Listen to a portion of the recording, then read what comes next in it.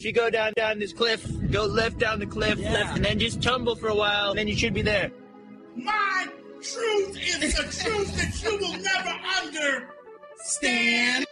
Private ownership is one single individual giving green light. Doesn't that tell you that your system is more akin to authoritarian dictatorship? No, we haven't, King. I thought we're an autonomous collective. What the heck is a deed? How come you can buy our house when it's our house and we live there? Just when these American citizens needed their rights the most, their government took them away. And rights aren't rights if someone could take them away. They have every man in a straitjacket. To leave a country is like breaking out of jail, and to enter a country is like going through the eye of a needle. I don't know if you've noticed, but our two-party system is a bowl of shit looking in the mirror at itself. Shout out! Revolution! Shout out! Enough is enough! The war must rise up! Police Academy essentially opens up policing to the citizens. It's a pretty anarchic idea for an 80s movie. Not only go on strike, but we need to fire the bosses. This whole you getting paid more, doing less work thing, it's not working out, Steve.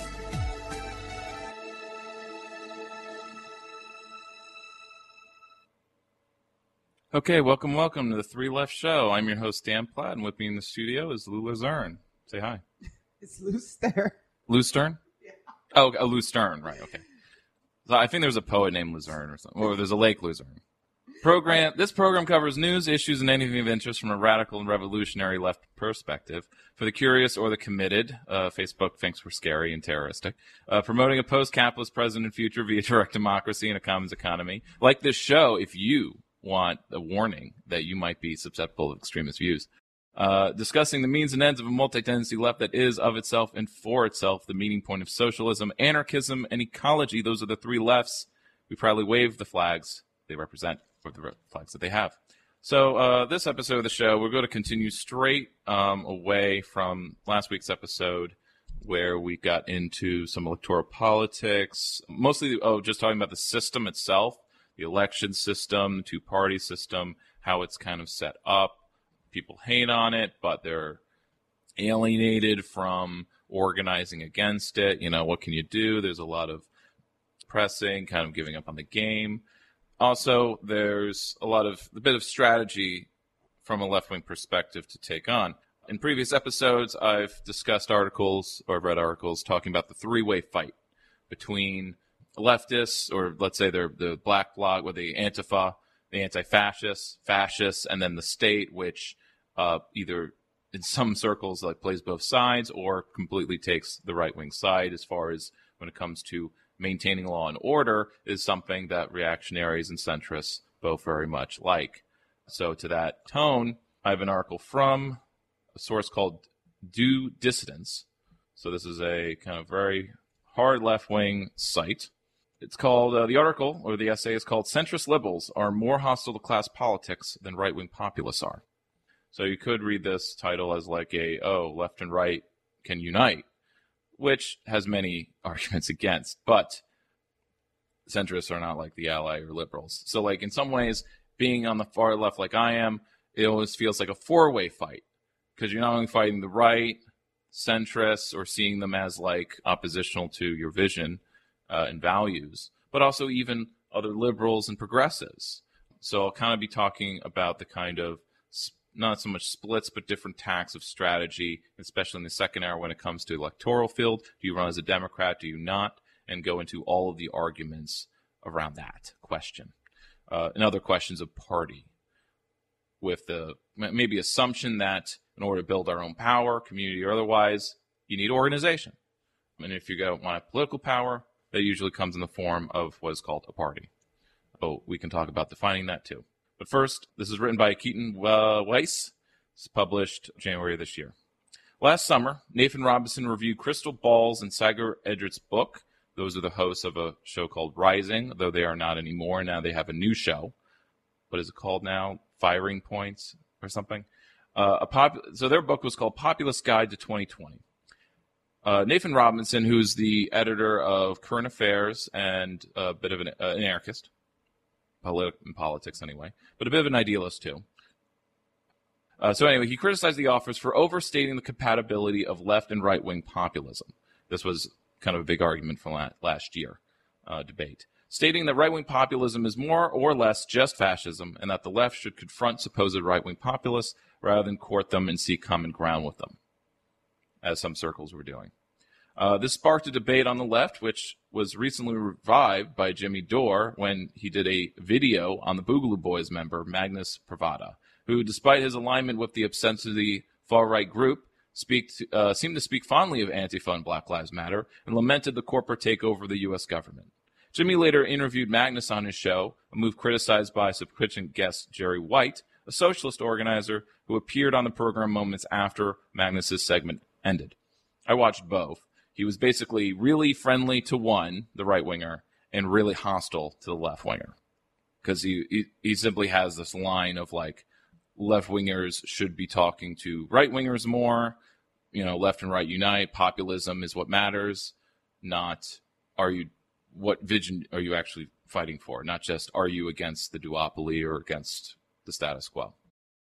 Some on the left agree with Robinson and White that seek partnership right-wing populists they agree with the position that this is a non-starter, while others fear left and right populists ought to engage with each other and seek common ground on certain issues.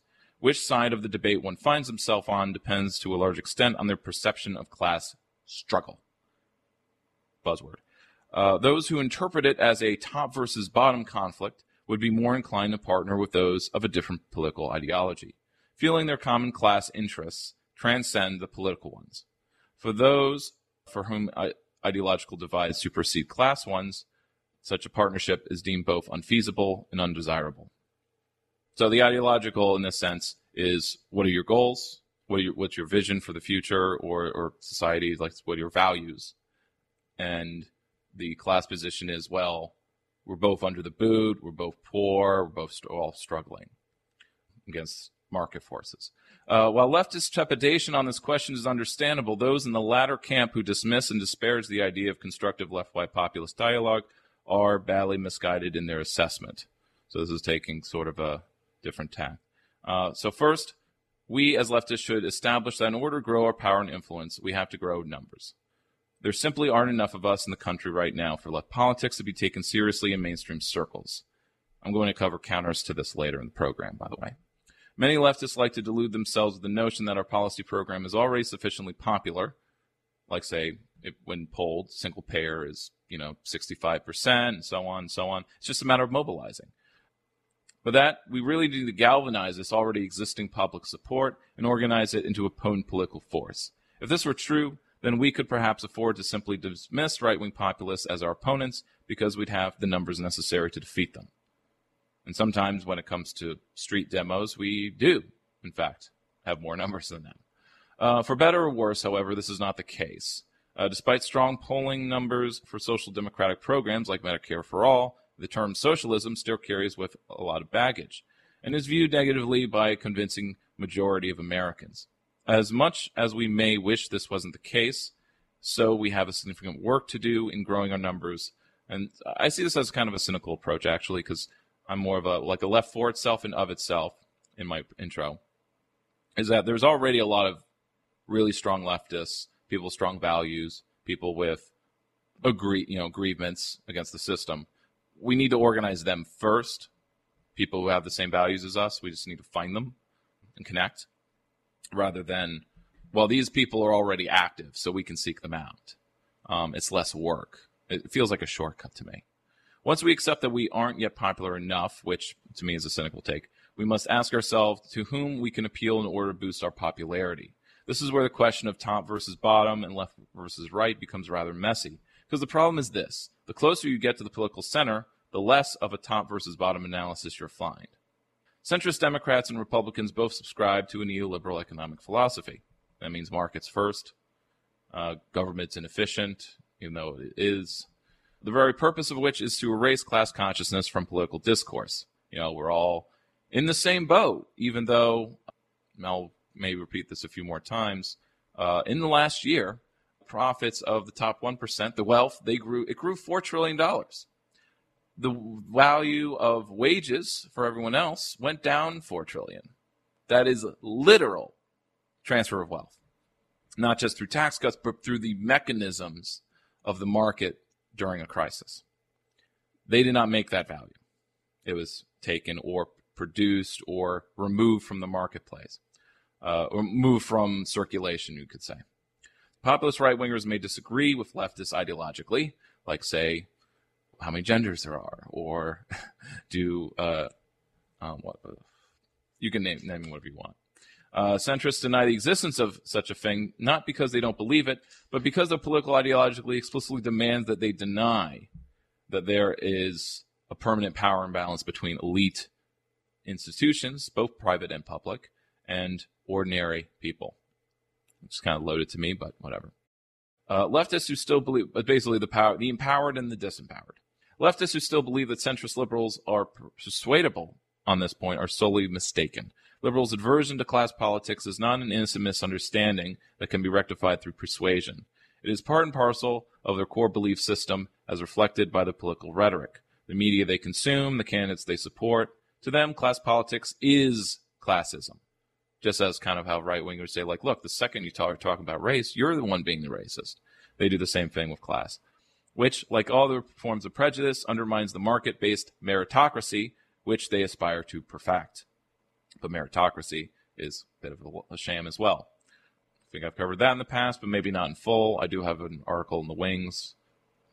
A relevant microcosm of this key difference between right-wing populists and centrist liberals is the current debate over online censorship. Right-wing populists and leftists recognize the danger of the conceptual power of the discourse management, done by the social media monopolies, because right-wing populists and leftists broadly acknowledge the perils of concentrated power. So it's like we're both anarchistic, but not quite accurate. Nowhere in the liberals' position is an analysis of power imbalance whatsoever. It's just a matter of, are you engaged or not? How much engagement do you have? It's like everything's already fair, even though it's completely unfair. They are staunchly and consciously, whenever any rhetoric in the public sphere of like fair elections and we had a free election, complete nonsense. They are staunchly and consciously committed to rejecting not just our arguments, but the very premise on which our arguments are based, that of, that there's inequality, and that's a bad thing. Because even when you have meritocracy, that still creates various inequalities, even when it's functioning right. But really, merit is based on what you define merit as. Sometimes, like if you say, the people with the best skills are the richest. So you're basically saying, the rich are the ones with the most merit. And then it just becomes cyclical logic. Apply this same dynamic to the ongoing struggle between labor and capital, which is essential, if not the essential, concern of any movement with legitimate claims of being left in nature. The populist right-winger sees the deterioration of American manufacturing jobs and prescribes it as part of a solution, creating border enforcement to keep out competing workers. As leftists, we believe that in a capitalist society, capital is power, and those with amassed capital will always wield it to benefit themselves, and that immigrants are merely a scapegoat for the failures of capitalism itself.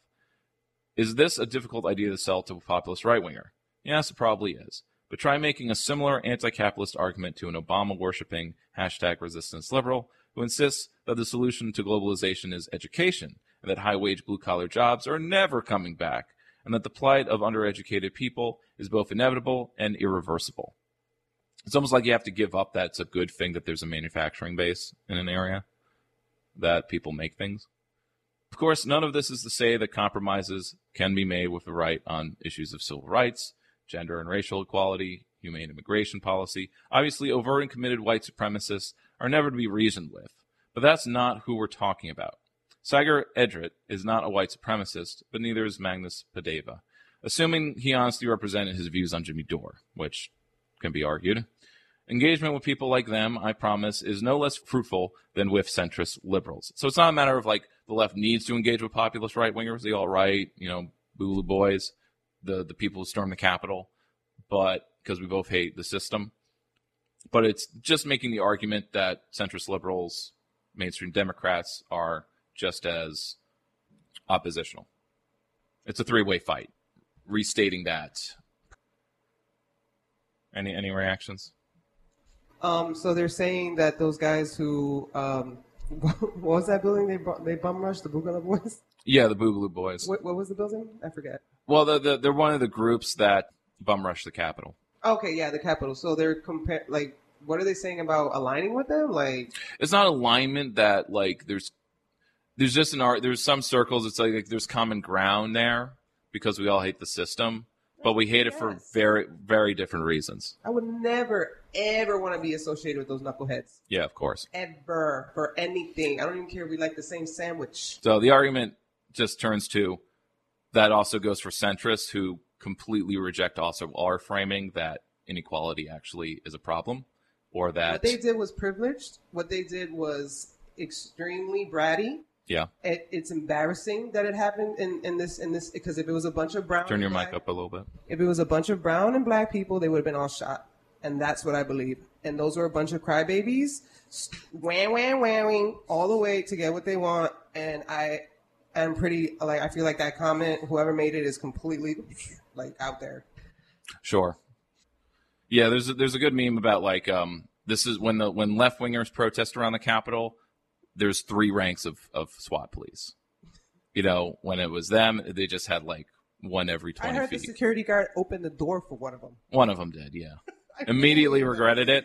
But I know in some interviews or interrogations, some of them were just they just thought it was like a group, they treated it like they were tourists. I mean, but still. Their assumption was that they would come in and protest in the Capitol, but not wreck anything. Or that they would still follow some decorum or something, which they sort of did, but then they would break some other things depending on who they were. Yeah. Yeah. That they would keep to the public, keep to the roped areas. No, yeah. That was... and then as soon as they didn't, it was like, oh, shit. Mm-mm. So, different tack, different tone here. I'm going to read 2 articles. I think they're both written by him. Howie Hawkins was the presidential candidate for the Green Party last year. He did not, I think he got 0.5%. It was very bad. This was because beating Trump was the first and only priority of many people. And so it was.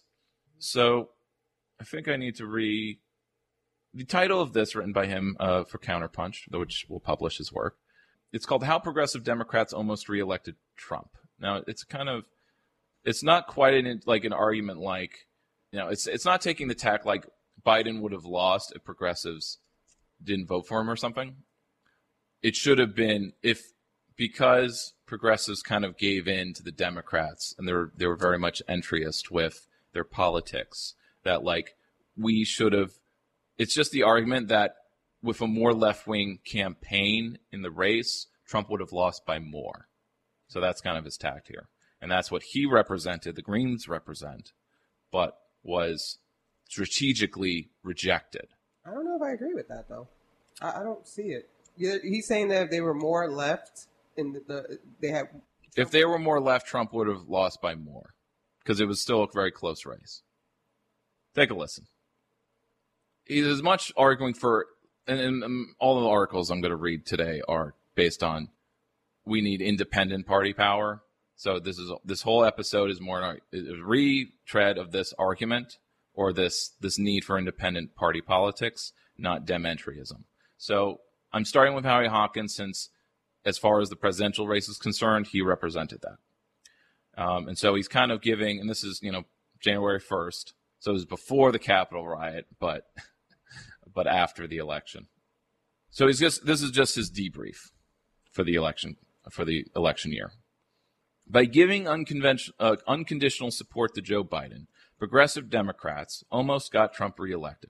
Trump came within as few as 21,000 votes in Arizona, Georgia, and Wisconsin of winning the Electoral College. If those votes had gone to Trump instead of Biden, the Electoral College vote would have been tied 269 and 269. The election would have gone to the House of Reps on an under Constitution's 12th Amendment for a one-state, one-vote decision. The Republicans would have been in the majority in the uncupping House. The Democrats may have beat Trump, but they did not beat Trumpism. The polls have indicated a Democratic sweep up and down the ballot, but the Democrats failed to take back the Senate as they expected. They lost seats in the House when they expected to gain. They failed to flip any of the 9 of the state legislative branches that they had targeted and instead lost 3 more. Republican control of redistricting in 30 states means they will be able to gerrymander districts in order to extend their overrepresentation in state legislators and the House compared to their popular vote. Trump's vote grew from 63 million in 2016 to 74 million in 2020. Even if they win both Senate seats in the January 6th special election in Georgia, the Democrats' narrow congressional majority means no real change from the long-standing bipartisan policy consensus of domestic austerity and foreign imperialism, which has epitomized work across the aisle Biden's entire career.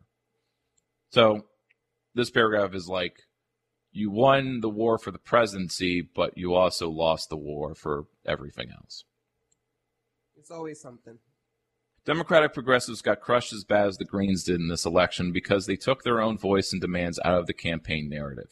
After the corporate Democrats closed ranks to defeat Bernie Sanders in the Democratic primaries, progressive Democrats closed ranks behind Biden.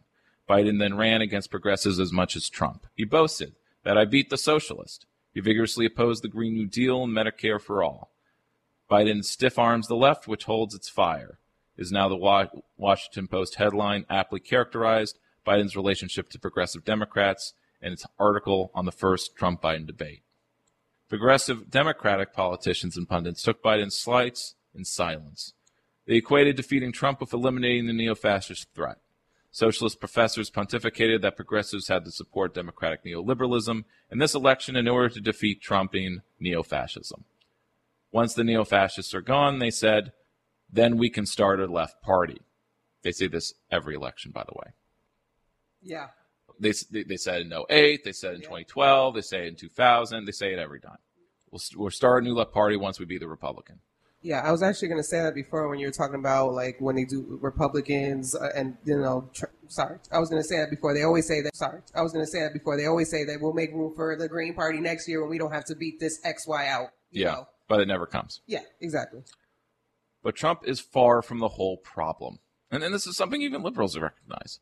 Trump had the backing of one of the two major parties, which is now the political home for the white supremacist right that has significant power in U.S. political system throughout its history. It's not a new force. This hard right has grown in recent decades under the public austerity enacted by neoliberal Democrats. The economic insecurity created by these policies has provided a fertile ground for the right-wing messaging machine's racist scapegoating, conspiracy mongering, to cultivate a sense of victimhood, resentment, anti-scientific irrationalism, and a far-right base that is growing even though its traditional white Christian nationalist base is diminishing demographically speaking. More Americans now are non-religious than ever. Or not non-religious, but they're not religiously affiliated, like they're not churchgoers. So does not religious mean not spiritual? No, they're not one and the same. Exactly. Yeah, they say I'm not religious, I'm spiritual. Yeah. Or still theists, but they're not organized. The Democrats should have crushed the Republicans in a landslide. As Ralph Nader had lamented in September, Biden should be 30 points ahead in the polls against the delusional, falsifying, lawless, selected occupant of the White House, who spends most of his time tweeting insults. Instead, Biden's lead is in the single digits. Instead, Biden campaigned like the second... We knew that was going to happen. Mm-hmm. Instead, Biden campaigned like the second coming of Hillary Clinton. Like Clinton, he campaigned as not Trump, not for positive reforms. Like Clinton's Stronger Together slogan, Biden would unite a divided nation. That may have played to the sensibilities of never-Trump Republicans and suburban professionals, but it didn't resonate so much with working and middle-class voters struggling under the COVID economic collapse.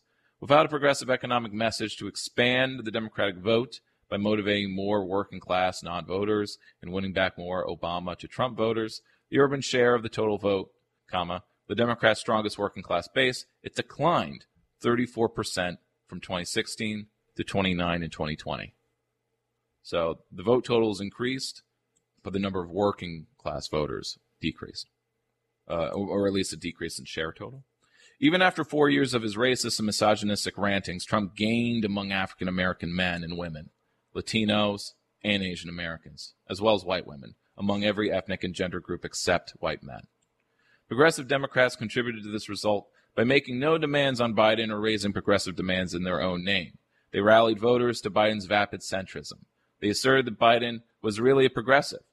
When policy recommendations produced by Biden-Sanders Unity Task Force overwhelmingly embraced Biden's centrist policies, Sanders still claimed that Biden would be the most progressive president since FDR if those recommendations were implemented. Meanwhile, and this narrative is still repeated in progressive media. Meanwhile, as people were suffering under the painful health and economic crises, the silence of the progressives left the field open to Trump for his pandering economic demagoguery. While Trump figured that out, it's still the economy is stupid. Biden and his progressive enablers didn't. Trump campaigned energetically to reopen the economy so that people and businesses could get back to work. As divorced from reality as Trump's economic boasts and promises were, at least he spoke to the economic hardships and apprehensions people were feeling. Economy was the top issue. It always is. Mm-hmm. It's the means of survival. But kind of the point of socialism is that it's not a question of survival anymore. You're guaranteed an economic floor, like a UBI. Biden could have constantly blasted Trump and the Republicans for failing to contain COVID and thus collapsing the economy. He could have spearheaded a fight for an immediate COVID relief package. He could have there's a lot of shouldas or couldas. Our Green presidential campaign raised up these demands, though, within an eco-socialist framework. Few heard us. And many, I've talked to many leftists who, online, Twitch streamers and whatever, who have the same politics as me and would have voted for Howie, but they didn't hear him.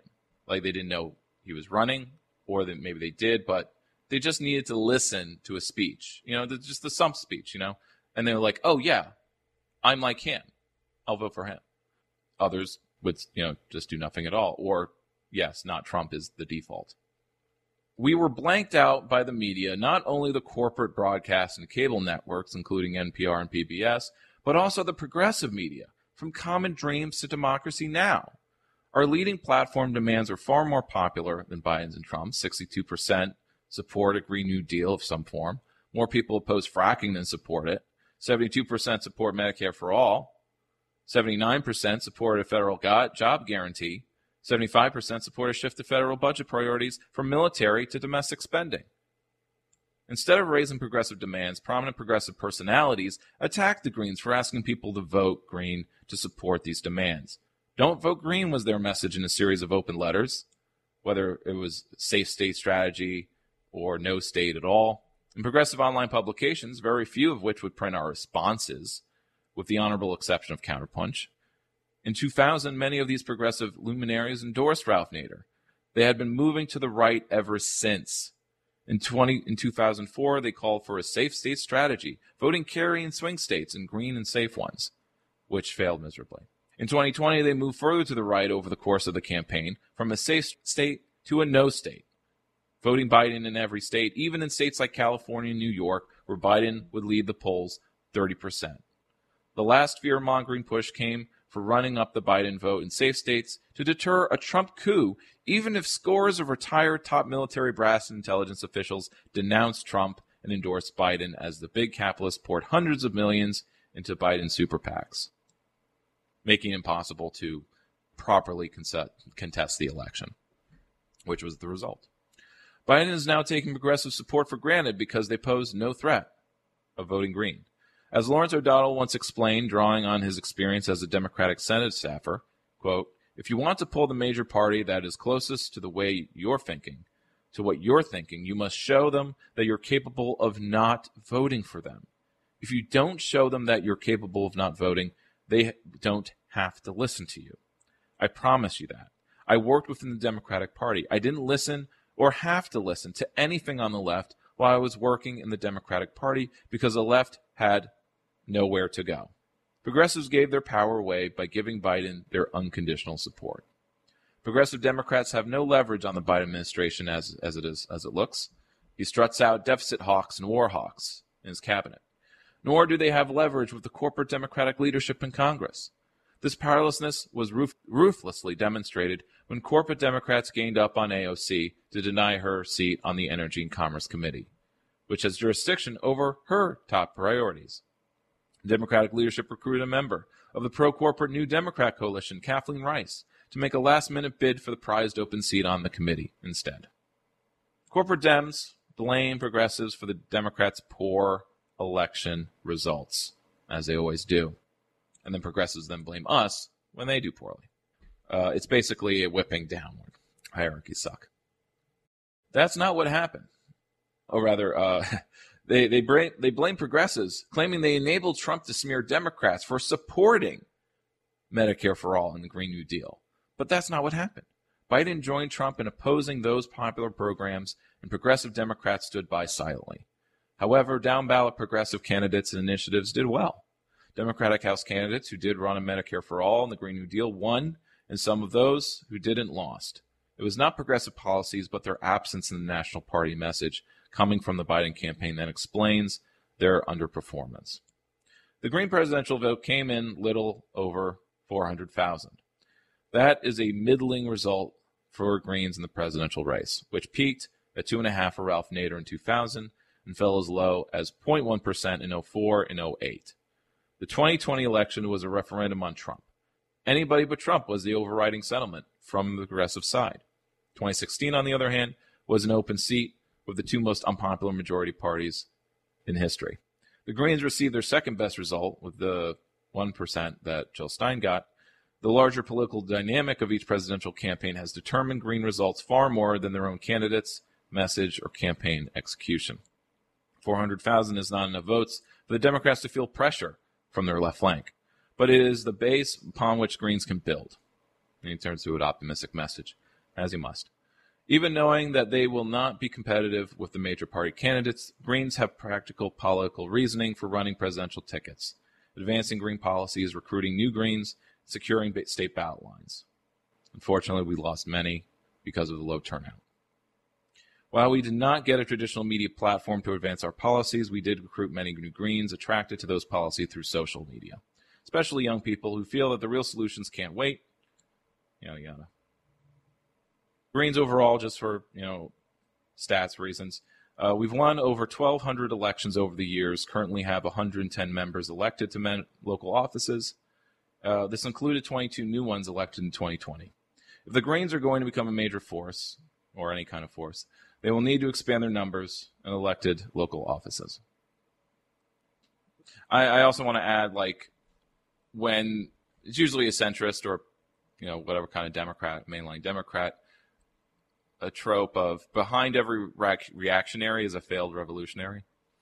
And at times, if I mention my third-party politics in the context of voting and elections, a mainline Democrat, usually middle-aged or above, will get really mad and go and mention Nader in 2000 about how Nader cost Gore the election. I say, that's not what occurred. More Democrats in Florida voted for Bush than Gore. Or rather, more Democrats voted for Bush than Nader. So it's not like Nader took Democratic votes. Bush took more Democratic votes because 10% of Democrats usually vote Republican. And, or at least for upper tier elections, they vote for Democrats locally. Because that's in local elections, Democrats are sometimes the Republicans. Then, just a recent anecdote. He had this umbrage of I was there. I voted in 2000. You weren't old enough. You weren't there. I was there. I'm like, you were there in the election, and this gives you some experience beyond the stats that Gore did win Florida when the votes were counted, and it was more about being strong and making sure that the recount continued. Because the Democrats, with Gore, but the Democrats gave up when it was ruled that the recount had to stop. But it's oh, no, I don't want to divide the country. There was more unrest. Oh, you don't want the facade of our election system to actually crack too much. I would be so angry if that guy said that to me because, I remember literally staying up all night. I was 16 or something. I can't remember right now, and I went to an all-girl Catholic school, so I was praying on the Bible all night that Gore would win the election. That's how much it meant to me. So if that clown, for him to assume that just because we weren't old enough to vote that we weren't into it, that's really I don't know, kind of bratty. Yeah, that's, and I just kind of clammed up and just I'm too angry and I don't want to keep arguing because we're just around the fire doing marshmallows. So, and I don't know this guy well enough. I just met him. But you don't think that's kind of presumptuous for him to be like, oh, because you weren't old enough to vote, then it didn't mean. Oh, it totally is. I mean, I just glared at him and just like, what are you talking about? You were there. Yeah. And and then the host stepped in and said, "Okay, guys." Makes sense. So was this also by him or someone else? This is a much shorter thing about Green Party politics from Howie's site, actually. And August 2nd of 2019. So it's actually a while ago. But it's just a kind of sentiment to round out the hour. It's called Alienated, Not Apathetic. Why Workers Don't Vote. So working class politics, kind of an electoralism. One stop, because in recent election results, and I think I'll write an essay in text form about this, in Albany, we had very low turnout. We mentioned this last episode. But I looked at the results, the actual results, and the only wards that were more than 500 people voted in them, in the Democratic primary, were the richer wards. Or wards that had an open seat, so there was more of a fight going on. And sometimes it would be like two progressives running against each other. And then it kind of becomes like which one was endorsed by the DSA and the Working Families Party, these progressive groups. They seem to pick the person who wasn't white. And that's where identity trumps class, but they both have the same class politics, so yeah. But it's like, I think they would say their rhetoric was stronger, even though they all had the same positions. One stop that sticks out from my first campaign barnstorm through the South and Midwest was a 2 a.m. stop. This is Howie Hawkins speaking, I believe. It was a 2 a.m. stop on June 5th at the Waffle House in Kimball, Tennessee, west of Chattanooga, on the way to Nashville. We were on the longest leg of the trip. We had to get from an evening speaking event in Athens, Georgia, to a 4 p.m. event the next day in St. Louis. So we stopped at a Waffle House for food, the only place open at that hour along Interstate 24. Andrea Moreira, my campaign manager traveling with me, started chatting with the server and introduced me as a presidential candidate. Lara was not impressed. She said that she had never registered and voted. They're all the same to me. Nothing changes. But Andrea gave her my Palm card anyway. The first thing Lara noticed was our demand for a $20 minimum wage. The server, Larari, told us she was making a tip wage of $2.50 an hour plus tips, which is actually higher than Tennessee's tip minimum wage of $2.13. She works the 11 to 7 shift when there is not a lot of customers and tips, the only customers at the time. Larry had recently moved to northern Alabama from where she commutes to her job in southeast Tennessee. She moved because she couldn't afford the rent for herself and her 2 children in her hometown of Le Bourget, Colorado. It turned out that Matt, short-order cook at the Waffle House, had coincidentally also moved from Lyman, Colorado, for the same reason. The rent was too damn high. Andrea, who lives in Denver, later told me these Colorado rent refugees steeled her resolve to build the Green Party in Colorado even more. Larari went on to talk about other items in the bullet point platform on the Palm card. She talked about the fight against fracking in Colorado. She expounded on why we need renewable energy and organic agriculture, stop carbon emissions, and draw carbon out. Larari was obviously well informed on the climate crisis, as well as her lived reality of low wages and high rents. Yet Larari had never voted because she didn't think the politicians cared about people like her. She did say she could vote for the Green Platform. We got her contact info and are communicating with her, encouraging her to register and vote, linking her to Alabama Greens. Larari's attitude about voting is common in the working class. Majority are eligible. Working class voters do not vote or vote infrequently. Low working class voter turnout was again true in the 2018 midterms.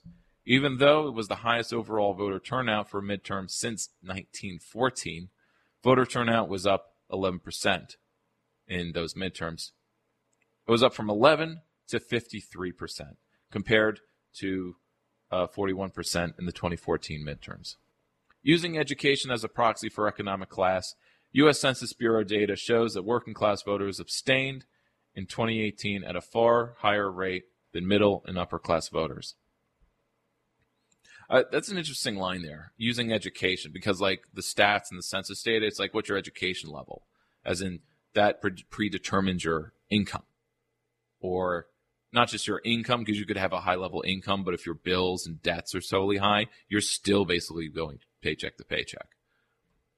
And something that I'll write about more is like even in Albany, which seems to have these really secure sectors, education, colleges, hospitals, and government, state government, there's still been austerity the last 15 years. A lot of these sectors aren't as secure. Like maybe they're growing in the number of jobs, but they're not growing in the pay or the security of the positions. So maybe more hiring could be happening, but you'll have this job instead of for life, but for 5-10 years at best. And if, in the hospitals, being a nurse is not cool. But, big news, the nurses union at Albany Med has a tentative agreement with the administration after 3 years. So good for them. See how that plays out.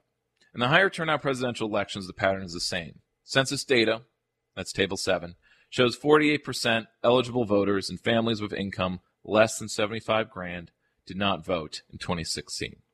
Only 28% of eligible voters in families with income over $75,000 did not vote. With 62% of the population being workers who are directed by bosses, the 55% of families making less than $75,000 is a pretty good proxy for the working class. $75,000 is also the metric for like how much money does one person need to make in order to kind of reach economic security and aka happiness. Because you can basically afford whatever rent you need, good food, you can go out regularly, vacations. It's a good metric. But also in polling, it was in a social science study that people over 75K did not report any more happiness. I mean, my grandfather raised 5 kids in the 1950s, 60s off of $17,000 a year being a mailman. I mean, and he had a car, a house paid off. I mean, it's completely, I don't think it's the 75K. I think inflation has gone insane. And sure. I think you can make it whatever, but in 10 years, it's going to be 100K is what makes people happy. I mean, it's Maybe. all. Well, not it makes people happy, but it's it's just a sign of security. Yeah, that's what $17,000 was. It's like $70,000 now. Yeah, exactly. So I mean, a whole 5 kids, $17,000. A common explanation for voter turnout among working people of color and youth is apathy. They don't care, is the usual cynical line you hear. But in my experience, knocking on thousands of doors over the years in election campaigns, workers, people of color, and young people don't vote because they do not think it is their government. They are like Lavari. Common statements are, the politicians have no idea what people like me are going through. They don't care about people like me. They are in it for themselves and the rich people that pay for their campaigns. They're very woke. The system is rigged. Voting doesn't change anything. I am not going to be a sucker for their political game. Doing my own share of canvassing, I can attest to this. Of course, they are getting played. Now, this can be interpreted as not caring, but it's more about not caring about the political process as it is. So they might care about a different one. Of course, they are getting played in the political game by not voting. That is what the major party politicians want, so they can answer to their donors instead of their voters, especially working class ones whose interests are opposed to the donors. The party of non-voters wins most elections. Non-voters are the biggest block of eligible voters. The working class is the majority of them. If the Green Party is going to become a major party, and if not Greens, any left wing or any movement, it has to enlist voters who are among the working class, youth and people of color who don't vote now because they are alienated from the political process. So it's important to like Green or Socialist Party or Labor Party versus a movement. And it's like we're going to register people as Democrats to vote for Democrats. But the Democrats are the, going back to the quotes, politicians who have campaign donors. And because it's not just the candidates themselves, the party itself is funded by 1% interests. The Green Party platform speaks to their needs. So Greens, or any socialist platform, the Greens have to learn how to organize in these communities, engage them as Green Party supporters and activists. That's why I have the shirts and I wear them sometimes. It's a challenge that our campaign is taking up because the working class deserves our best efforts to build political movement that can actually finally represent their interests. So I'll close the hour with a little piece from Left Voice that I left off with last week. DSA endorsed alderman in Chicago votes to give $1.7 billion to the police. Now, this is generally because he voted for the budget overall, which increased police funding. So it's kind of by proxy. But the argument of a radical is that if you're the opposition to the system, then you need to vote against any budget, regardless of like what it is. Andrea Vasquez was elected alderman from Chicago's 44 last year. She was one of 6 socialists elected to the city council, 5 of whom had run on the Democratic Party's ballot line. The 6 were endorsed by the Chicago DSA. Now, after a year in office, Velasquez has been censored by that DSA's executive committee. So they'd have regretted their endorsement or retracted it. Why? Working class people in Chicago want to see the police budget cut, even among a survey sponsored by the city. The funds should be redirected to education and health care, because that's the proper way to frame the question. Yet Velasquez voted in favor of the mayor's budget, which gives an astounding $1.7 billion to Chicago PD. Even compared to other U.S. police departments, the CPD is a shockingly racist and murderous institution. For decades, Chicago police systemically tortured suspects. They had their own black site. The murder of Laquan McDonald, shot while he was walking away from the cops, is notorious, not only because it caught on dash cam video, but because the Chicago City Council, the mayor, and the police worked together to prevent the video's publication. Velasquez's vote is a clear betrayal of working people who voted for him, and the socialists who campaigned for him. It is a betrayal of the black people in Chicago who are terrorized by the police. Our goal is to abolish the police, and as the Chicago DSA leadership wrote in its statement, this betrayal did not come out of thin air. For the last year, the new alderman has been hobnobbing with establishment politicians and real estate developers while abandoning progressive demands. Velasquez, although censored, remains a DSA member. This highlights that the DSA has little to no mechanisms to hold elected officials accountable, even if they clearly vote against their interests or the interests of the oppressed. One much-read headline claimed that the Chicago DSA was moving to kick out the alderman, but the article only refers to the censor as a measure, giving him the opportunity to resign before the process was started up. This is not a new problem. Bourgeois parliaments are designed, and this is the general, revolutionary perspective here. Bourgeois parliaments, liberal parliaments, our election system as it is designed to corrupt the representatives from lower working classes. Those representatives may come from working stock, but as soon as they are elected, they are surrounded by politicians, lobbyists, and other capitalists. Between their high salaries, a Chicago alderman is paid $100,000 a year, and other privileges, they then have little in common with working people. These kinds of tensions exist even for those who run on independent socialist ballot lines. For people running within the Democratic Party, the pressure is even greater. Compromising on key principles is necessary in order to gain committee assignments, succeed in horse trading, and other game playing. All politicians know that if they make deals with people in power, they can leave office anytime they want and get millions of dollars as consultants. In addition to this kind of outright corruption, they simply get used to the new environment. They learn to see the world through the eyes of the ruling class.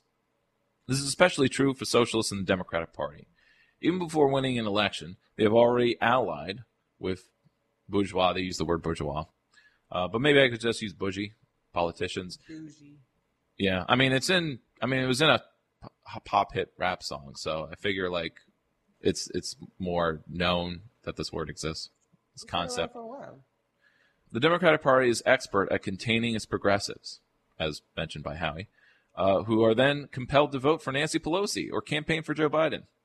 That is why socialists should never be part of the Dems.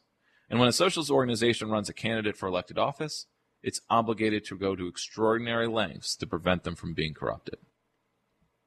And this is a communist organization here. So I'll wrap up the hour with a general housekeeping. You're listening to the Three Left Show. I'm your host, Dan Platt, with Lou. Kind of globbing on. I do have social media, though I rarely engage with it, as I could be spreading further out, but I don't know. I don't want to play that game either. But I am on Mastodon, which is the open source social media network. I'm away from the prying eyes of Uncle Zuck. So one more general point. Communist solution here.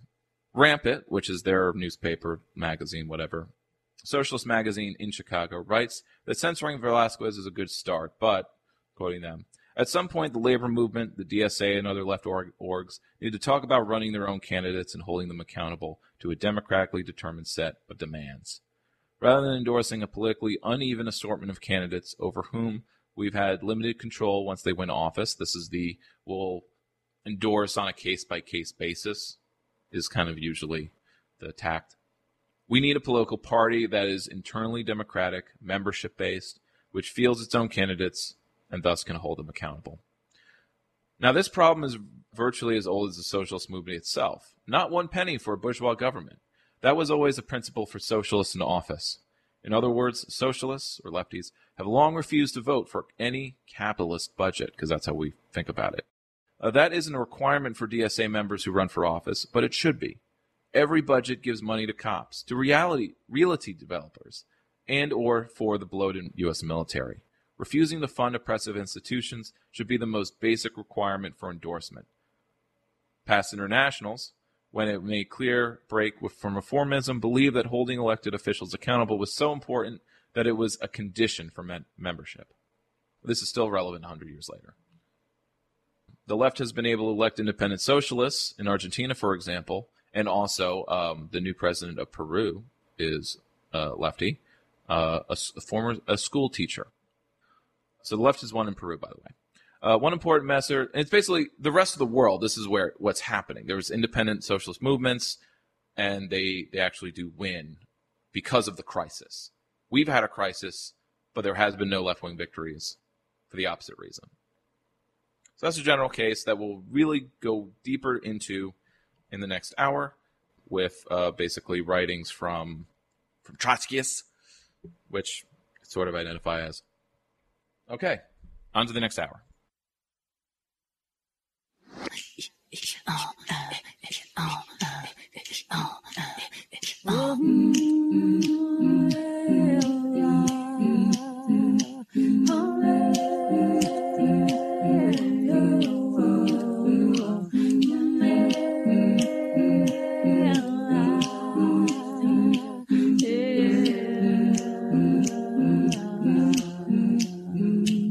Stole a few elections, still we the people won. We voted out corruption, big corporations.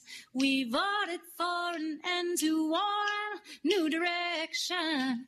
And we ain't gonna stop now until the job is done.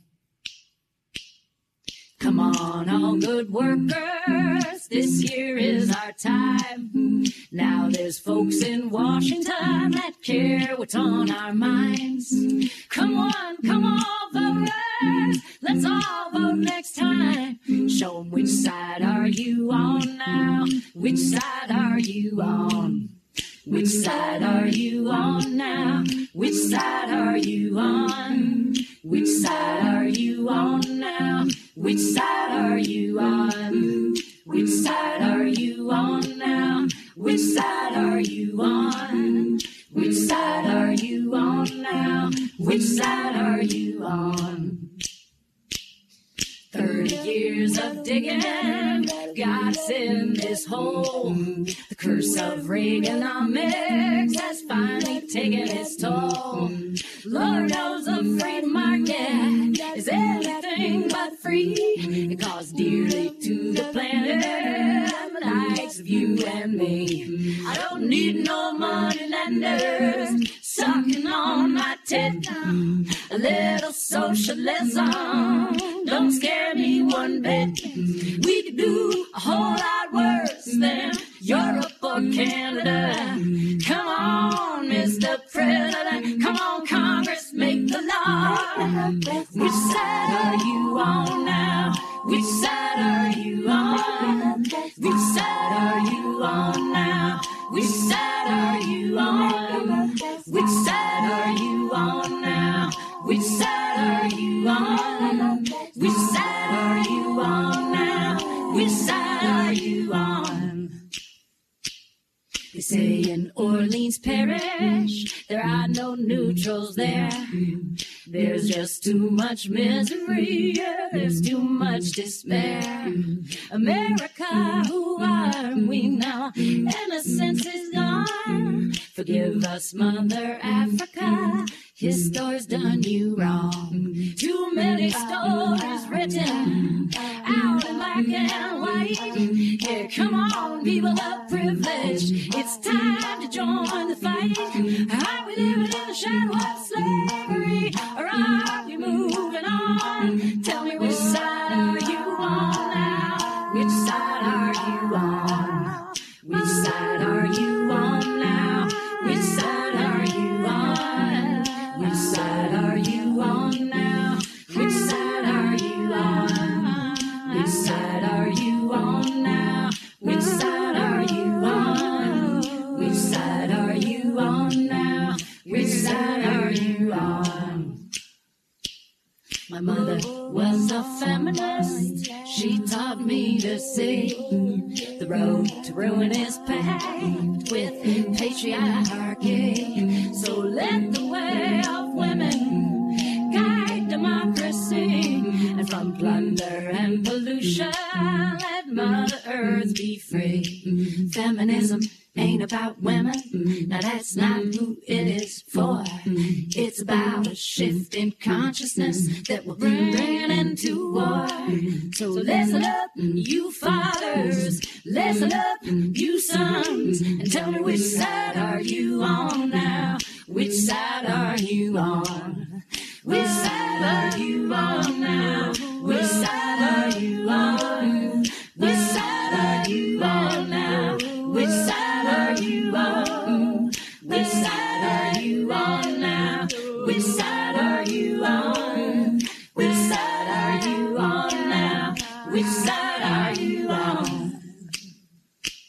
So are we just consumers? Or are we sitting more garbage? Or are we gonna make amends? Are you part of the solution? Or are you part of the con? And tell me, which side are you on now? Which side are you on? Which side are you on now? Which side are you on? Which side are you on now? Which side are you on? Which side are you on now? Which side are you on? Which side are you on now? Which side are you on? Which side are you on now?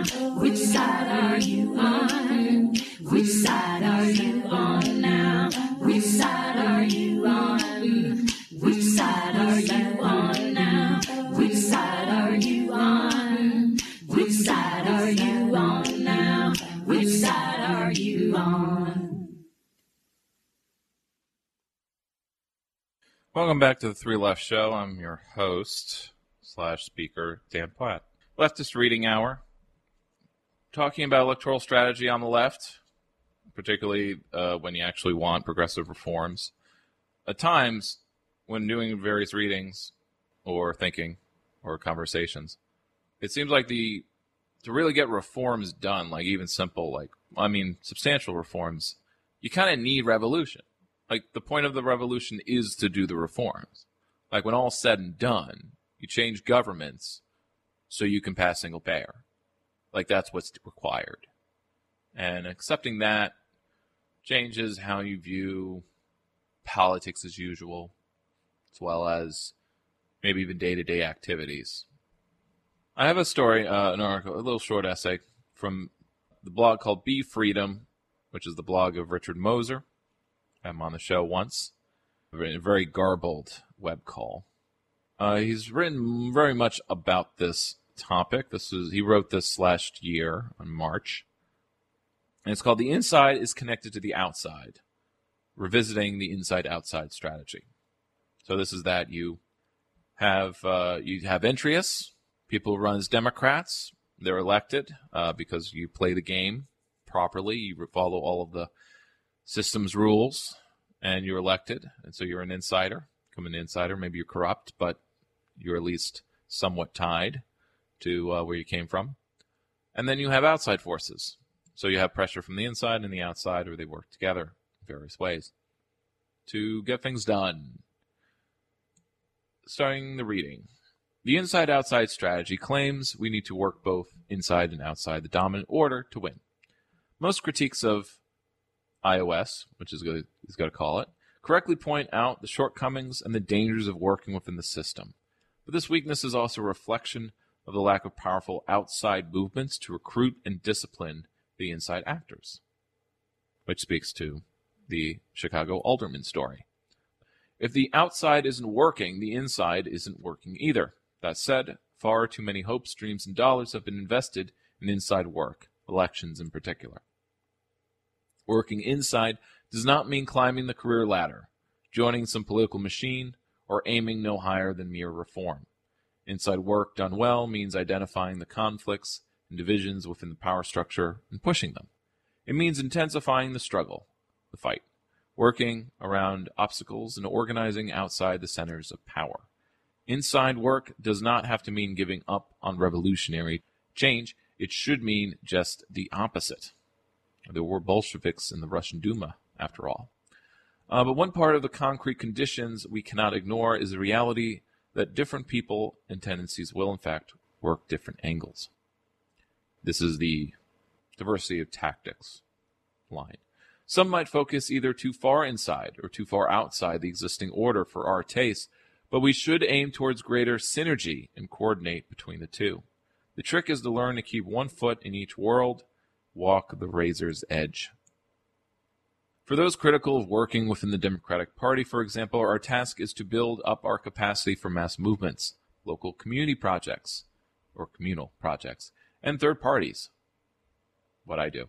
Organizing projects are far more important than winning the debate about where to concentrate forces. Doing is better than talking. Inside the academic labor movement. I quit my job as a tenured professor and spent the next 15 years as a union organizer for the American Association of University Professors and the American Federation of Teachers. They were the targets of a punishing austerity that cleared the way for the corporatization of higher education, making it more like a business. As a staff member, I was inside the union, but in order to do the job, I had to take on a complicated three-front struggle. The first one, for adjunct rights and against two-tiered labor system between, the tenured professors and the untenured, was the most important. When I started in 98, the adjunct movement was coming into its own. I had a movement I could relate to, advocate for, and help organize. Without that outside force, there would have been nothing and no ground for an insider like me to stand on.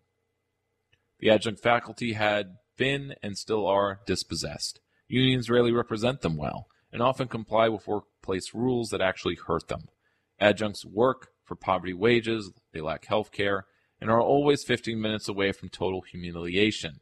Sometimes students are their only true allies. The second front was confronting management. Higher education managers adopt the ways and means of a corporation. Their arrogance and cruelty are so vicious, it's hard to make sense of it. Management understands what union officials usually don't. The adjuncts are a crucial source of cheap labor and a wedge to weaken the entire workforce. Divide and conquer. To the bosses, adjuncts are a class enemy to which they will give no quarter. University management, liberals all, led the race to the bottom, replacing good jobs with bad ones, transferring wealth to the top themselves, and saddling generations of students with bad debt and dismal future. The last and most challenging front was dealing with conservative union officials that represented a small but influential, but also deeply misguided segment of tenured faculty.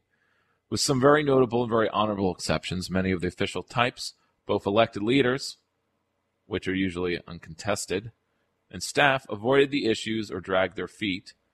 A few of them are outright sellouts. Very few union leaders play an effective inside role because they want to control the more radical rank and file rather than leverage them. Instead, the savvy insider leader tells the boss, I can't control these people, so if you don't want to strike, you better start throwing concessions our way. But since control over members is tied to their own power, most union officials squander rank and file pressure. As the percentage of hires off the tenure line grew year after year, replacing the secure with the vulnerable. A cultural shift eased the faculty's surrender to the new order. The tenured faculty were all too eager to turn tenure from a right designed to defend academic freedom into a privilege rewarding hard work. Merit. But what is merit other than the morality of the so-called free market? And it has a powerful appeal. Who doesn't want a merit badge? Why do you think so many academic radicals still believe that the free market is a description of reality? Once privilege and merit replaced workplace right, and tenured faculty behaved much as other privileged groups do when tempted by the comforts of merit and the delusions of class collaboration. Now, don't take this analogy too far, but back when unions had real power, they did not just fight scabs on the picket line. They sent their very best organizers into the shop to talk with and educate the strikebreakers, who were, after all, just workers in desperate need of a decent wage and class consciousness. Whether it's labor unions or the Democratic Party, don't go inside unless you are ready to fight on three fronts and deal with the intense contradictions of that fight. Keep the shifting relationship between inside and outside foremost in your mind. If the connections weaken or break, you will. Should people work inside or outside? A good organizer usually encourages people to follow their own instincts. When moved by the courage of their own convictions, people are more likely to do something, anything, and that activism will always be the best teacher. So to summarize that point, entryism it can be okay, but there has to be a strong outside, and this is kind of why I started Green Party work. The Occupy movement was very much about being outside and being an outside movement, but you could say there were very few insiders that could leverage the Occupy movement for reforms. You didn't have the squad.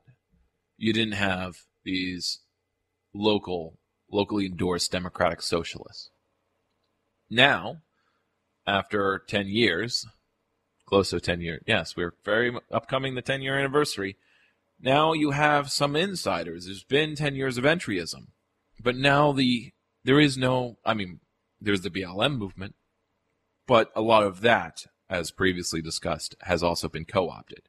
It's not an outsider movement as much. There's still elements of it. As much as it has the public imagination, it hasn't been independent as much. But it also, again, you had an outside movement, but it was an outside power, unless it was dedicated to being independent or revolutionary. Holding public space like Occupy does, like the square in Minneapolis, which is a full intersection.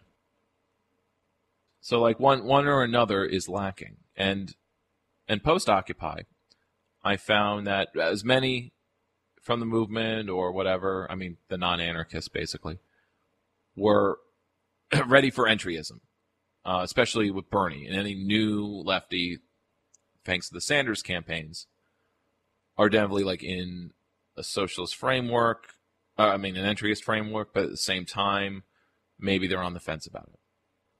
Or they're ready to do some kind of like the DSA does. And we'll go into all of this actually right now.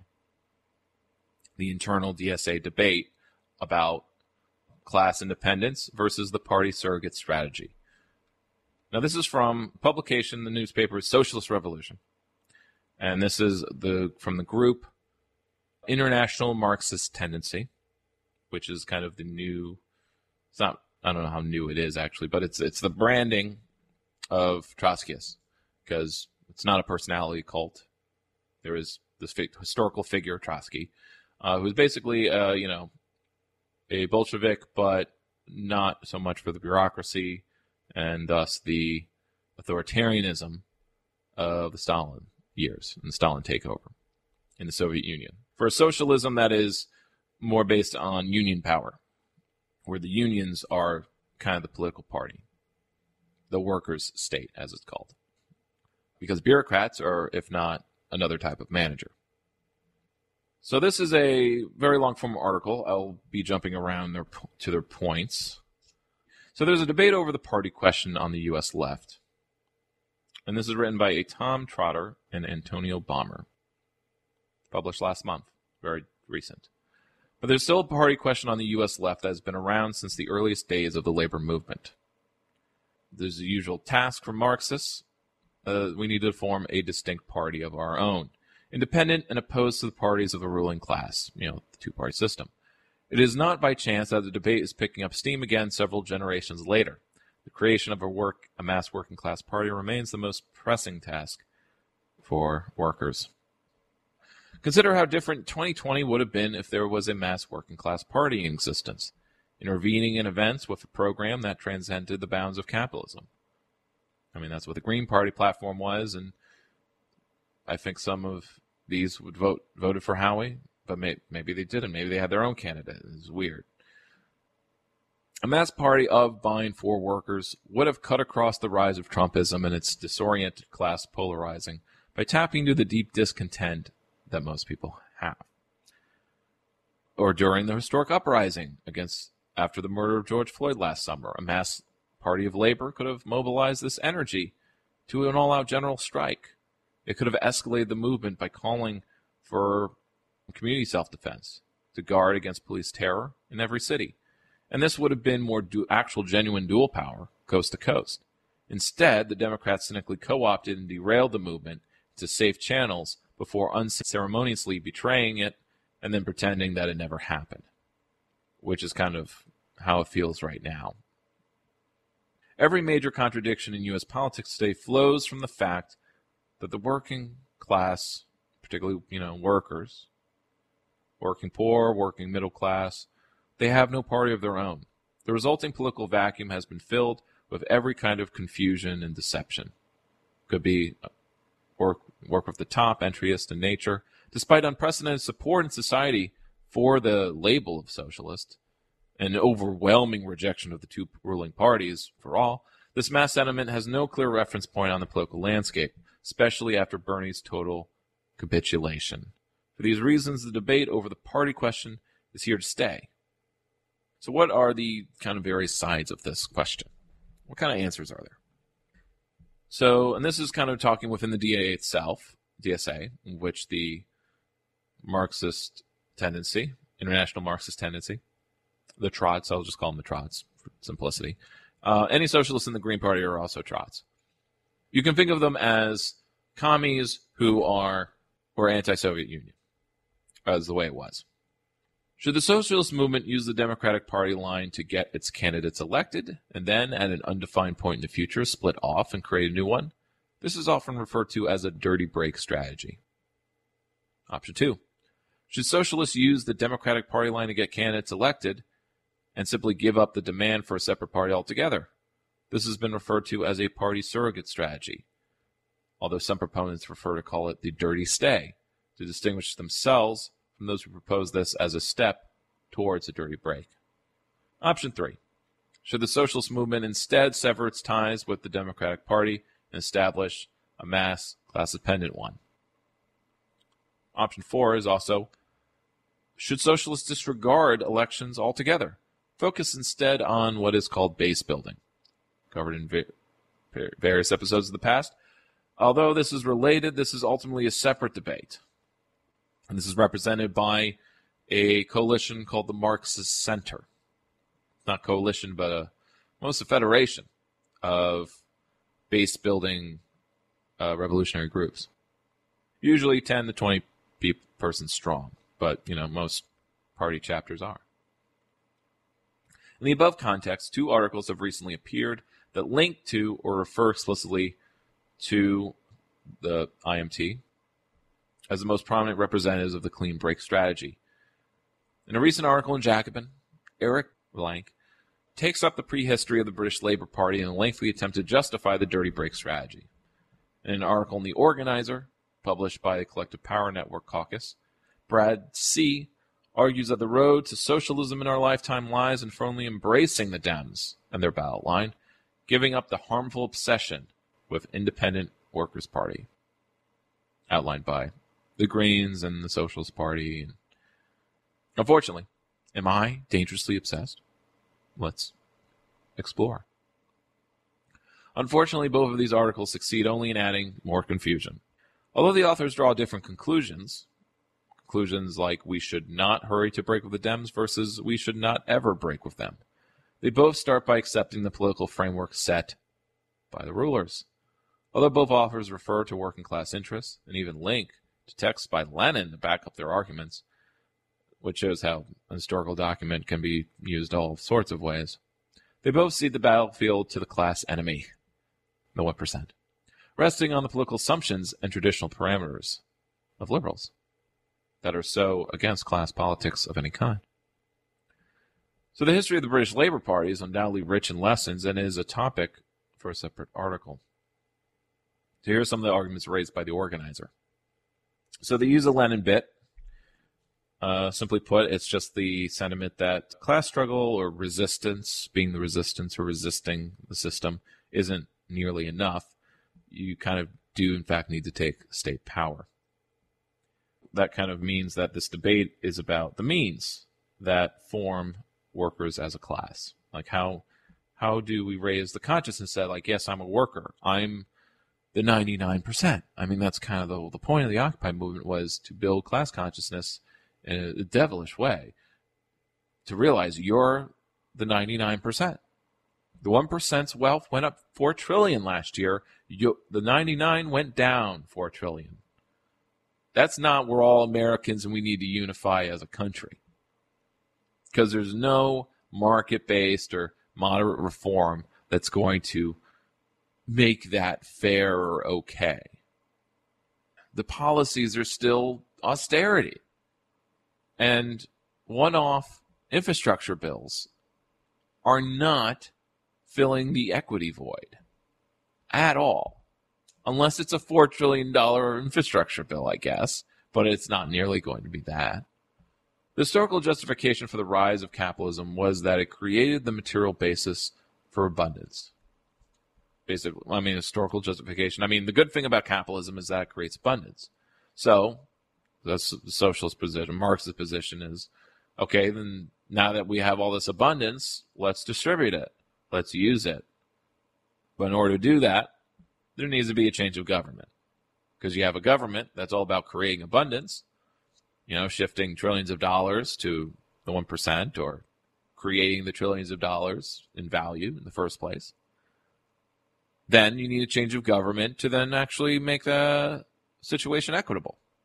It's not going to be the current government. And by current government, I don't mean who's president or who has Congress. I mean the government, right? And the government isn't the buildings, right? It's the parties and the mechanisms that are in them. The establishment of an independent working class party is therefore not an end goal in itself. It's just a tool. The class struggle is not an abstract metaphor. In his article Breaking Bad, How Obsession with an Independent Workers' Party Hurts Socialist Elections, Brad C. of the Metro DC DSA argues that there are no shortcuts to organizing the working class, and a clean or dirty break is nothing but a shortcut. So this is that we should embrace being Democrats argument, being their left wing. We strongly agree with the first part of this sentence, that there are no shortcuts to organizing working people. We also agree that the dirty break strategy belongs in the shortcut category, but so too does Comrade Brad's no-break strategy, which asserts that getting socialist candidates elected on any ballot line represents a victory. It's kind of how you define victory. The point being made here in this article, just getting elected to office isn't a victory in itself. Passing material reforms is. In the course of the article, Brad, in D.C., he uses the words material, immaterial about 9 times in a pattern of argument, as if to say, we're winning elections, and this vindicates our strategy, as if that's all there is to it. Quoting his argument, the socialist electoral project is the most successful it has been in nearly a century because socialists are contesting for power using the democratic line.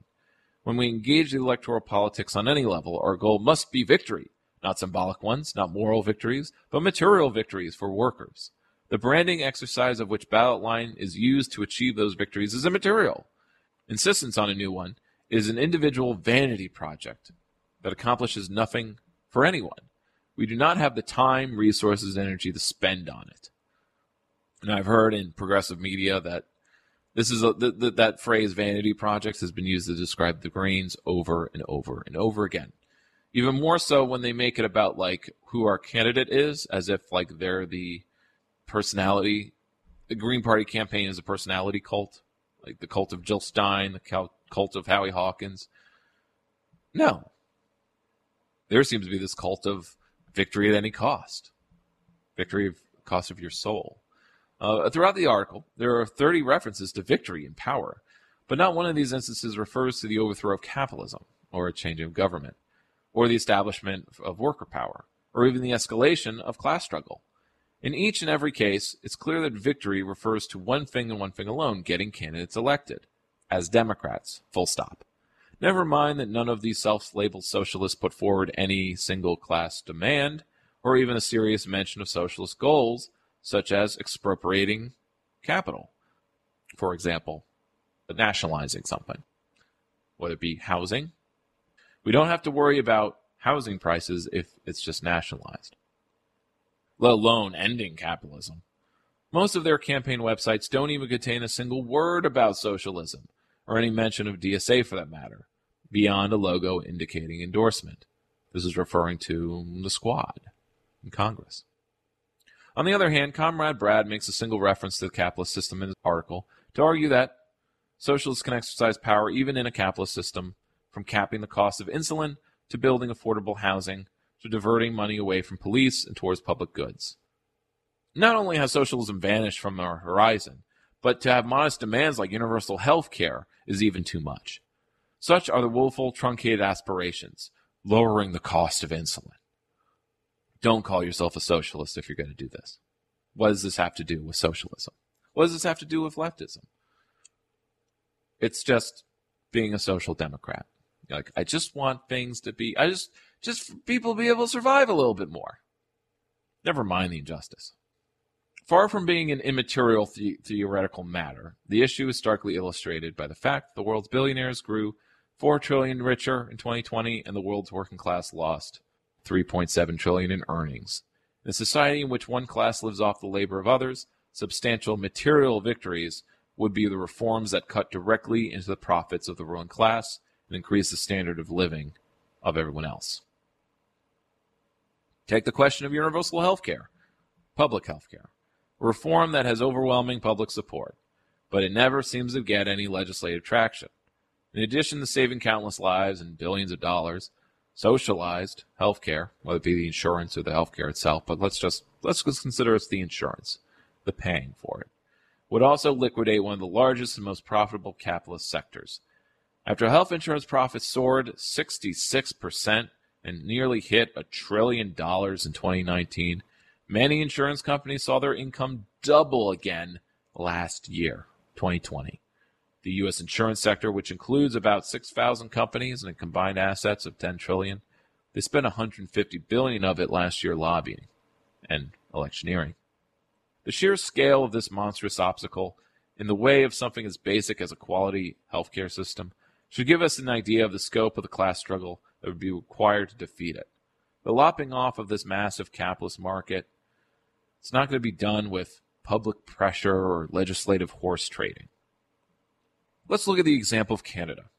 How did they get a single-payer healthcare system? Now, it still has its problems or its limitations, but they have it.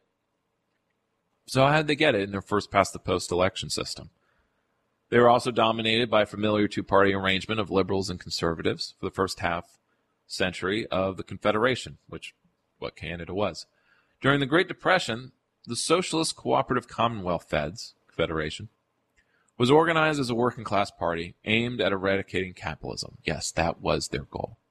Upon winning 1944 provincial elections in Saskatchewan, the CCF set up a public health care system in the province. In 1961, the CCF united with the Canadian Labour Congress, that was their AFL-CIO, to form the New Democrat Party, NDP. Still exists today. Still the progressive left flank of the Liberals. Rather, still a force in Canadian elections. Now, they're very much not anti-capitalist anymore, but the point is, at one point, they started as that independent labor party. Within 5 years of the new party's founding, the capitalists were forced to implement a socialized healthcare system nationally. The U.S. has no such workers' party, and the results speak for themselves.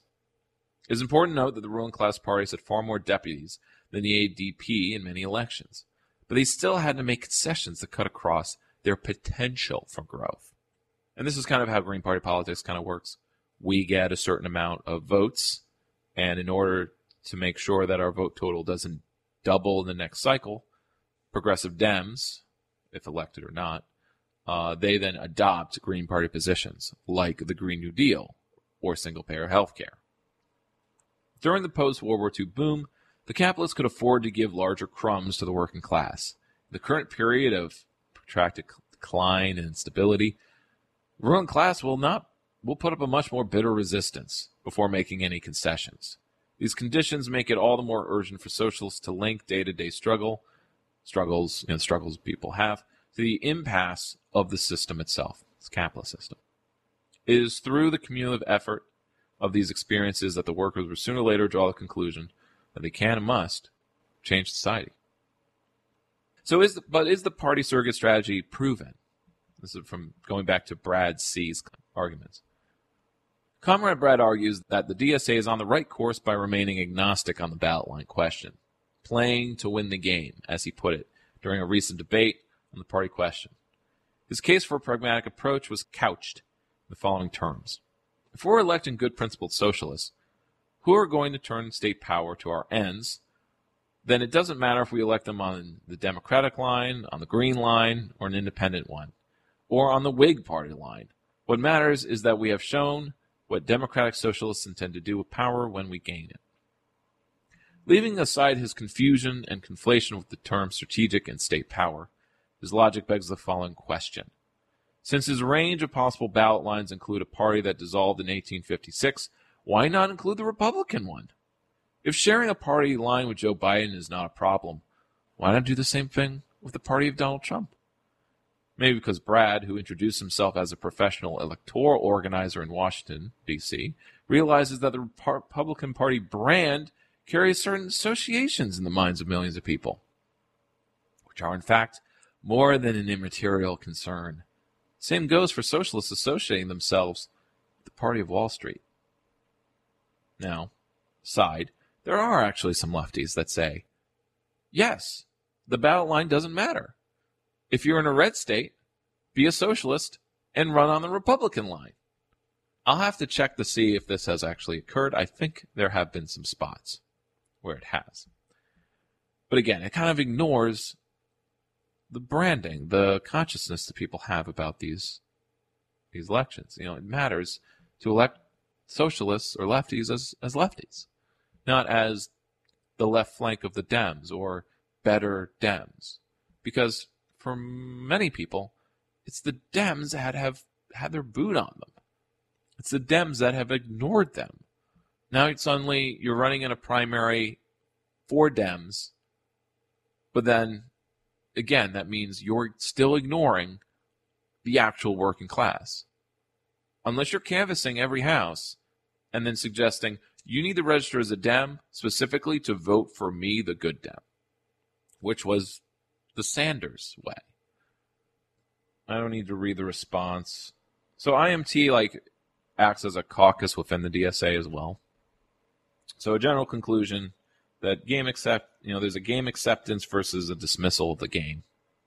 The status quo. And asking a question, is this a big fight or not? Advancing socialism. Rather than blur the class line by sowing illusions of a party of, by, and for our class enemies, socialists should fight to clarify the class division in society. Given the vast resource, yes, there is an us and them. And you can make it we're a party of the 99 versus the parties of the 1%. That's a kind of a case that can go to the middle class, the upper middle class or whatever, the people who are somewhat privileged enough. But as mentioned in the first article, they're just as hostile to class. They don't want us and them. It's all of us. But there is an us and them. They clearly divide between poor and not poor. they don't want the poor in their neighborhood, or they want to help the poor, but they know what's best. So it's all, it's a matter of control and regulation. Regulate the rich and then regulate the poor too.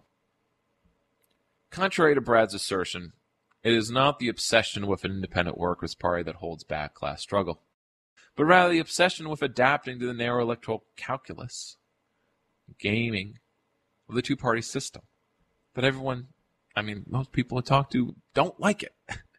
If we look beyond these narrow parameters, it's like saying, I don't like peanuts. And then it's like, but I gotta eat the peanut butter. It's the only kind of sandwich I can have. Otherwise, I can't have any sandwich. It's too much work to make a different kind of sandwich. But it's like, we can't organize a new party. There's just not enough of us, from that other article I read. But if we look beyond the parameters of, primary elections, the major parties, we can see that there is a powerful social force that currently has no electoral expression. It can turn the whole politics upside down if it gets that expression. The tens of millions who flooded the streets against police terror last summer, the tens of millions who reject both major parties and aspire for a third one, and the tens of millions who are already convinced that capitalism must be eliminated. I don't know if it's in the tens of millions, but there's probably at least a million or so. Certainly the coalition the Greens have, when we get 1% of the vote, that was, how many million was that? I think that was a solid million.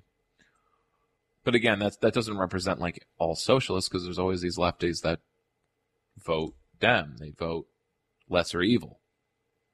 So kind of maybe step one, it's not step one, but you have all these people want a third party alternative. Building one seemed to be another question, because there seemed to be a lot of options of those saying they're doing it right. There's the People's Party. Half of them are scams or the grifts. Greens, you can kind of tell which ones aren't the grifts by how long they've been around. The IWW as a union isn't a grift because it's been around for 116 years. Greens have been around for 40 years. Or 35. Socialist Party has been around since the 60s, as far as just existing. They're not grifts. They just lack members. And so, if you had shows like Jimmy Dore, and this is what annoys me about him, is that he can never kind of settle on what he wants to build. This is a populist problem. You have a theory of us versus them, but it's kind of the wrong us versus them. It's not, I don't know. With Dore, it is class-based, right?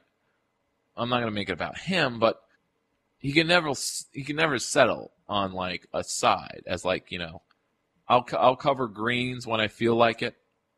But he had to really be annoyed into having Howie on his show. And when he does, it's I'm going to push back. I'm going to grill the Green Party candidate. I think what was the show that there's a podcast, a lefty one, who interviewed basically every radical presidential candidate, no matter how big their campaign was. I think it was the C Realm. The C Realm actually went out and interviewed as many as possible. And I like that. A lot of progressive media, as Howie mentioned, didn't cover him. They don't cover Greens in the news or what we do, or just the Greens as an option. The more people hear about something, the more it takes up their mind space, If you just hear about the two-party system, whether it sucks or not, how it sucks or how it doesn't suck, that's all people their frame of reference is. And of course, if it sucks, then it's there's nothing else. What else can I do? There's no politician that speaks to me. So instead of pursuing campaigns that foster illusions in class collaboration and milquetoast reforms, the DSA could systemically make a case for a mass party of working class. We could bring this message to every picket line, organizing campaign, labor fight, workplace, campus, union hall, and where young people and workers are fed up with the status quo. At every demonstration against the endless injustices, socialists could explain that the fight against racism, sexism, and police are all forms, and police brutality particularly, are all forms of oppression, not to mention the fight against the climate chaos. They must be linked, because they are. So now, quickly, in the last 10 minutes, I'm going to summarize, because this is an internal DSA thing. So there are some DSA comrades that they interact with They do reading groups and stuff. But they had some questions regarding this article that they responded with basically a second essay. I'm not going to read a lot of it, but I'm going to summarize their points. They had questions about like how they define a party. So they say that an organization, a working class party, it's for workers from a class viewpoint. That it's kind of, and this is going back to like Marxist theory, original Marx and Engels, that it was always open-ended what the definition of a party is. You know, a party could be a federation of trade unions, or it could be something on its own that works with them, that gets endorsed by unions, or it could be by unions by themselves. The goal of any party, thus like in the definition of like what a good way of defining what something is what its goal is, what its purpose. And the purpose is to change the government or form a new one and fight a civil war, but that's not really what we're aiming for, and it's not on our minds. Civil war is bad, guys. We're not actually... Because like, in some ways, revolution is the means of reform. You know, certain basic liberal rights were guaranteed by the French Revolution. The American Revolution was fought so that capitalists had liberal rights, because they didn't before. So if you want social rights, there needs to be another revolution. But of course, like if such a government-changing party is to be big enough, revolutionaries will still just be a fraction of it, or a faction within it. It's not going to be everyone's going to convert to be overthrow the government. It's more like there's a workers' party and there's the social revolutionaries. That's kind of how the Russian Revolution occurred. You know, third-party votes are votes for our opposition votes. You know, the goal of a socialist movement should be to achieve it within our lifetime, okay, not 3 lifetimes. Some have already kind of given up on this, and that's why they're like, let's just lower the price of insulin, or let's regulate the health insurance instead of replacing it. This means actual seizing political power and nationalizing the Fortune 500. Bring them under democratic control of their employees. Linked up internationally, a socialist planned economy would then lay the foundation, communism. But nationalization is what separates, to me, the lefty versus the non-lefty. And it could be like, instead of like nationalization of industries, but the sectors. Like the courts aren't even a factor, because like you change the government, you're changing what the courts are, you change the function of the courts. There's a paragraph that speaks about like using the courts, not using them, but like why using the courts is just like, this is like how you give up. You just use the courts to enforce policy or to change policy. So disempowering. Leaving it up to judges or the law. Being an independent socialist party means you can actually make the case for socialism. DSA endorsed candidates don't normally do that. They don't really. Maybe there's some raising of class consciousness, but in the same vein that Occupy did. And that's 10 years ago. So it's like, great, you're 10 years late to where we should be. Let me go through the rest of the notes. What's important about like being an opposition party, being in the opposition, is to have transitional demands. And a transitional demand is something that shifts the economy in a socialist direction, in a democratic direction. I think the Sanders like kind of transitional demand is put workers' reps or union reps on the board of directors in the Fortune 500. That is transitional in that it is shifting towards worker control. But the real strong transitional demand is nationalize the Fortune 500, replace the board of director with union reps. Unions are no longer just negotiating with the board of directors, they are the board of directors.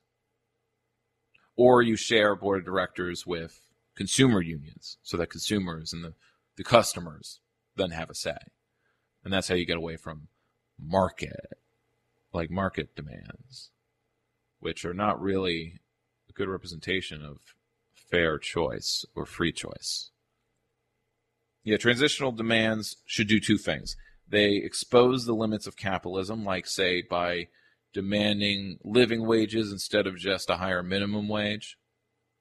They should also center workers at resolving these limits rather than leaving it up to Congress or courts.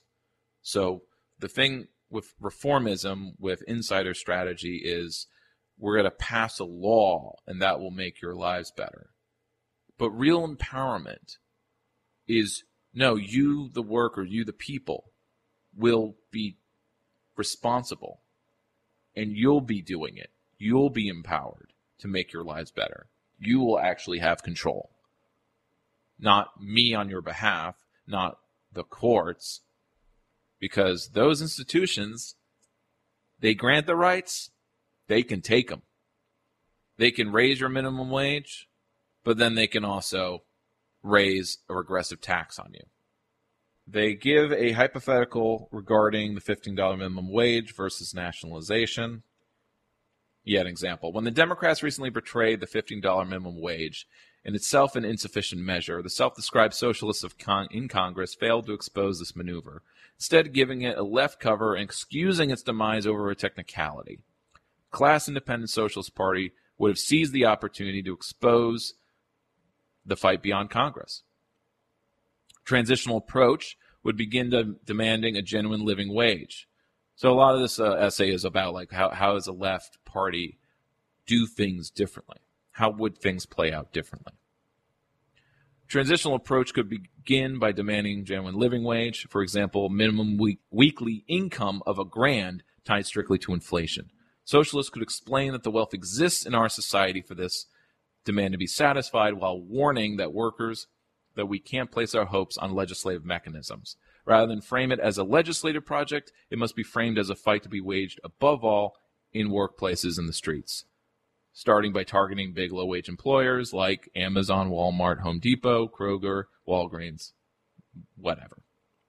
First, my profound thanks for listening, which is a skill as important as talking. So I plan to listen to any constructive feedback, ideas for the show, stories, topics, or rantings you message on Facebook, Twitter at 3Left Show. You can also email at 3leftshow@gmail.com. This program is made as a part of independent community radio, so support us materially along with other producers and citizen journalists with a donation or membership to WCAALP at grandarts.org.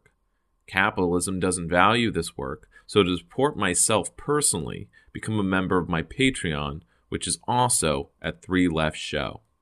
Support the show with your time by telling others you believe would be interested, liking and sharing and checking in on our social media pages, as word of mouth is our best advertising. This episode and the last 10 are broadcast on most podcasting apps like Stitcher, Apple Store, and Google Play. But a full archive of the podcast, along with links, sources, and notes, are found at 3lefts.news. Of course, the most important thing is to put the ideas, thinking, and projects talked about here in practice yourself. So be well, keep it rad, and keep waving the flags of the 3 lefts.